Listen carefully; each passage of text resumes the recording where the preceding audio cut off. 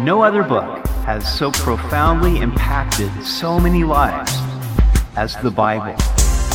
Welcome back to Simply the Bible, the Through the Bible teaching program of Pastor Daryl Zachman of Calvary Chapel, Treasure Valley. Today we see where Moses warns Israel that after they enter the good land, they must not forget the Lord and all He has done for them. It's a good reminder for us to not forget where we came from. We hope you'll join us as Pastor Daryl continues in Deuteronomy chapter 8 on Simply the Bible.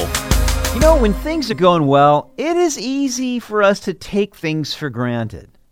And we can be like the toddler who is surrounded with every conceivable toy, but cries over the one toy that he doesn't have. The children of Israel were about to go into an exceedingly good land. But it would be essential for them to remember where they had come from and the God who had continually led them and provided for them every good thing while they had been in the wilderness. So from the eastern bank of the Jordan River, Moses gave his last words to the children of Israel before they would cross over into the promised land. We pick it up in Deuteronomy chapter 8. Every commandment which I command you today, you must be careful to observe, that you may live and multiply and go in and possess the land of which the Lord swore to your fathers. And you shall remember that the Lord your God led you all the way these 40 years in the wilderness to humble you and test you, to know what was in your heart, whether you would keep his commandments or not. So he humbled you, allowed you to hunger, and fed you with manna, which you did not know, nor did your fathers know, that he might make you know that man shall not live by bread alone, but man lives by every word that proceeds from the mouth of the Lord. Your garments did not wear out on you, nor did your foot swell these 40 years. You should know in your heart that as a man chastens his son, so the Lord your God chastens you. Now, all Moses' instructions were designed to prepare the children of Israel to enter the promised land. It was essential that they be careful to observe the Lord's commandments, all of them, or else they would perish in the good land that God was giving them. They had spent 40 years in the wilderness where they had learned many valuable lessons, which Moses called to their remembrance.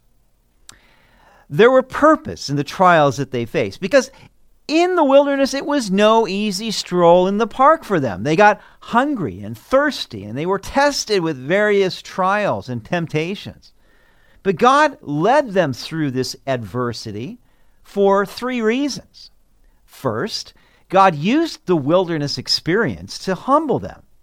When they came out of Egypt, they were like adolescents who thought that they knew everything. God had to humble them so that they would learn to listen and receive his instruction. Second, God used the wilderness experience to test them and show them what was in their hearts. It is only as metal is tested that it can be proven how strong it is. The tests we go through show us what we're made of. It's like if you get bumped suddenly, then whatever comes out, well, that's what's inside of you, you see. And so it would be as they would go through these things that they would see really what was in their heart. And of course, God would prove it to them. If we persevere through the trials that we go through, then it reveals that our faith is genuine. Third, God used the wilderness experience to teach them that they needed to live by the word. Now, when Jesus was in the wilderness and had not eaten any food for 40 days, the devil tempted him to use his power to turn stones into bread. But Jesus quoted Deuteronomy 8:3. It is written, man shall not live by bread alone, but by every word that proceeds from the mouth of God. So Jesus felt like this was an important verse to remember and especially used it in his time of temptation. Most people really don't need to be reminded to eat food. That seems to come pretty naturally. But we do need to be reminded to feed on the Word of God. What food is to the body, the Word is to the spirit. And you cannot grow spiritually without a steady diet of the Word of God. Now, there were other lessons from the wilderness. First, Moses reminded them that in the 40 years that they were there in the wilderness, their clothes didn't wear out and their feet didn't swell. This proved that God was providing for their needs, and the lack of swelling feet showed that they were receiving all their vital nutrients. The manna had everything they needed to thrive physically. To be sure, they faced much adversity in the wilderness, but that didn't mean that God had abandoned them. Rather, Moses points out that as a father disciplines or chastens his son, so God used the wilderness to discipline them. You know, we all go through wilderness experiences in life. The main lesson is that God takes care of us through them. And hasn't that been the case in your own life? I mean, look back at the trials you faced and gone through. Can't you testify that God was faithful to bring you through them? I know that's been the case in my life. Now, if God has been faithful in the past, then we know he'll be faithful in the present and in the future. You've probably learned your own lessons through your wilderness experiences. Verse 6, therefore you shall keep the commandments of the Lord your God, to walk in his ways and to fear him.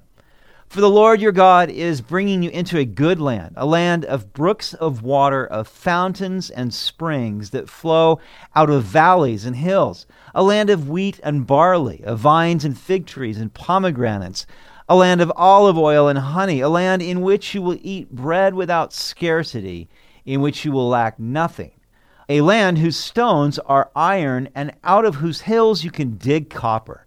When you have eaten and are full, then you shall bless the Lord your God for the good land which he has given you. God brought them through the wilderness so that he could be gracious to them and bless them with an exceedingly good land where they would prosper abundantly. But when they were fully satisfied with every good and perfect gift that he had given them, then they were to bless the Lord for all he had given them. What Israel was promised materially, we are promised spiritually. The Apostle Paul wrote in Ephesians 1:3, blessed be the God and Father of our Lord Jesus Christ, who has blessed us with every spiritual blessing in the heavenly places in Christ. Under the new covenant, we may or may not prosper materially. We may or may not be wealthy, but we most certainly will prosper spiritually, with every spiritual blessing of heaven. This is better by far, because earthly blessings will pass away, but heavenly blessings endure forever. We should always remember to bless the Lord for all the good that he has given to us, whether it's material or spiritual blessings.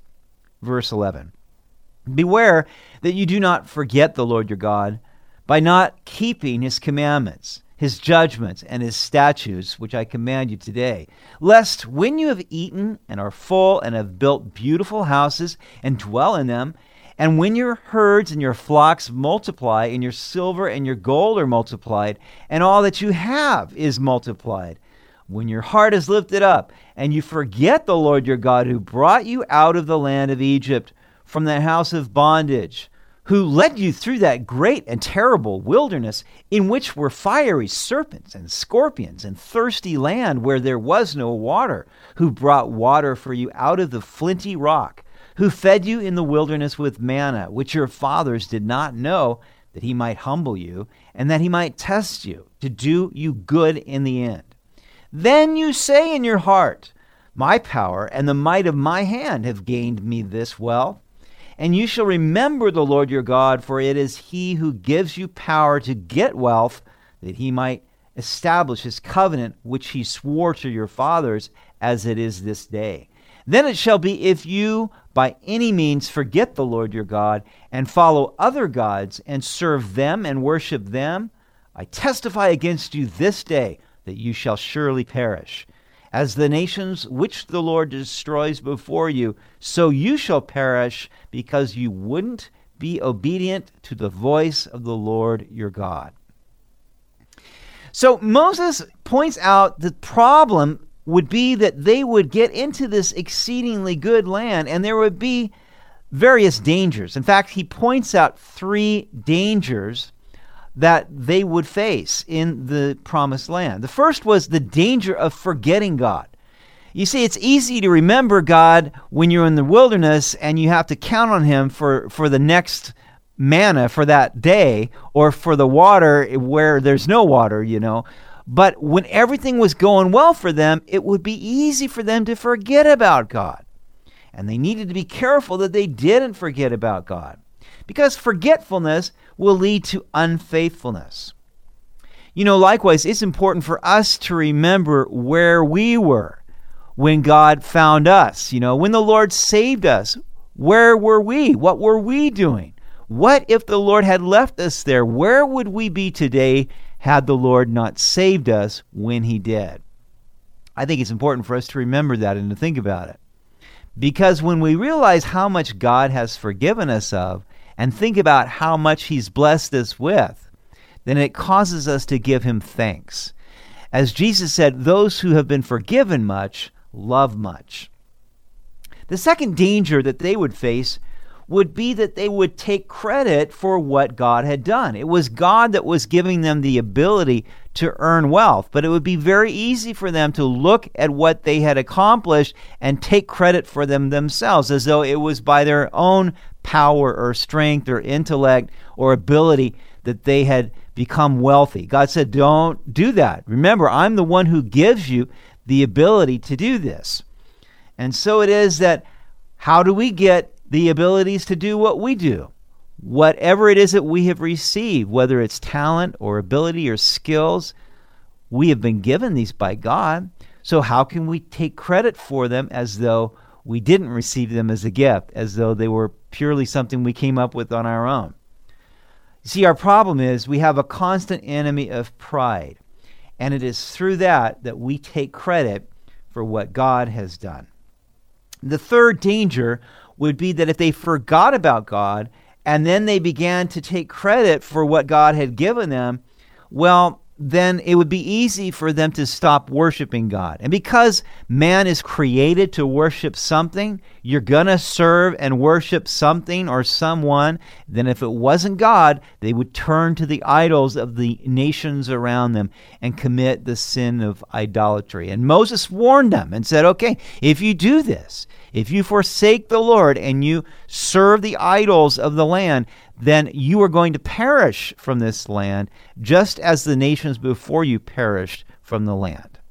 And so the big lesson in all of this was for them to remember the Lord. If they would remember the Lord, the one who had provided for them through the wilderness time, and that he would continue to provide for them in the good land of the promised land, if they would remember him, then it would safeguard them from these various dangers that would come upon them if they forgot about God, and then they would be driven from the land. And likewise, we too need to remember the Lord. Be thankful for what he's given to you. Bless the Lord for what he's given to you. And then it will go well for you. You've been listening to Simply the Bible, the Through the Bible teaching program of Pastor Daryl Zachman of Calvary Chapel, Treasure Valley. For more information about our church, please visit our website at calvarytv.org. To listen to previous episodes, go to 941thevoice.com or check out our iTunes podcast. Tomorrow we'll see where Moses reveals why God has chosen Israel. They aren't receiving the promised land because of their righteousness, but because of the wickedness of the nations they dispossess. It's a lesson in grace. We hope you'll join us as we continue through the book of Deuteronomy on Simply the Bible.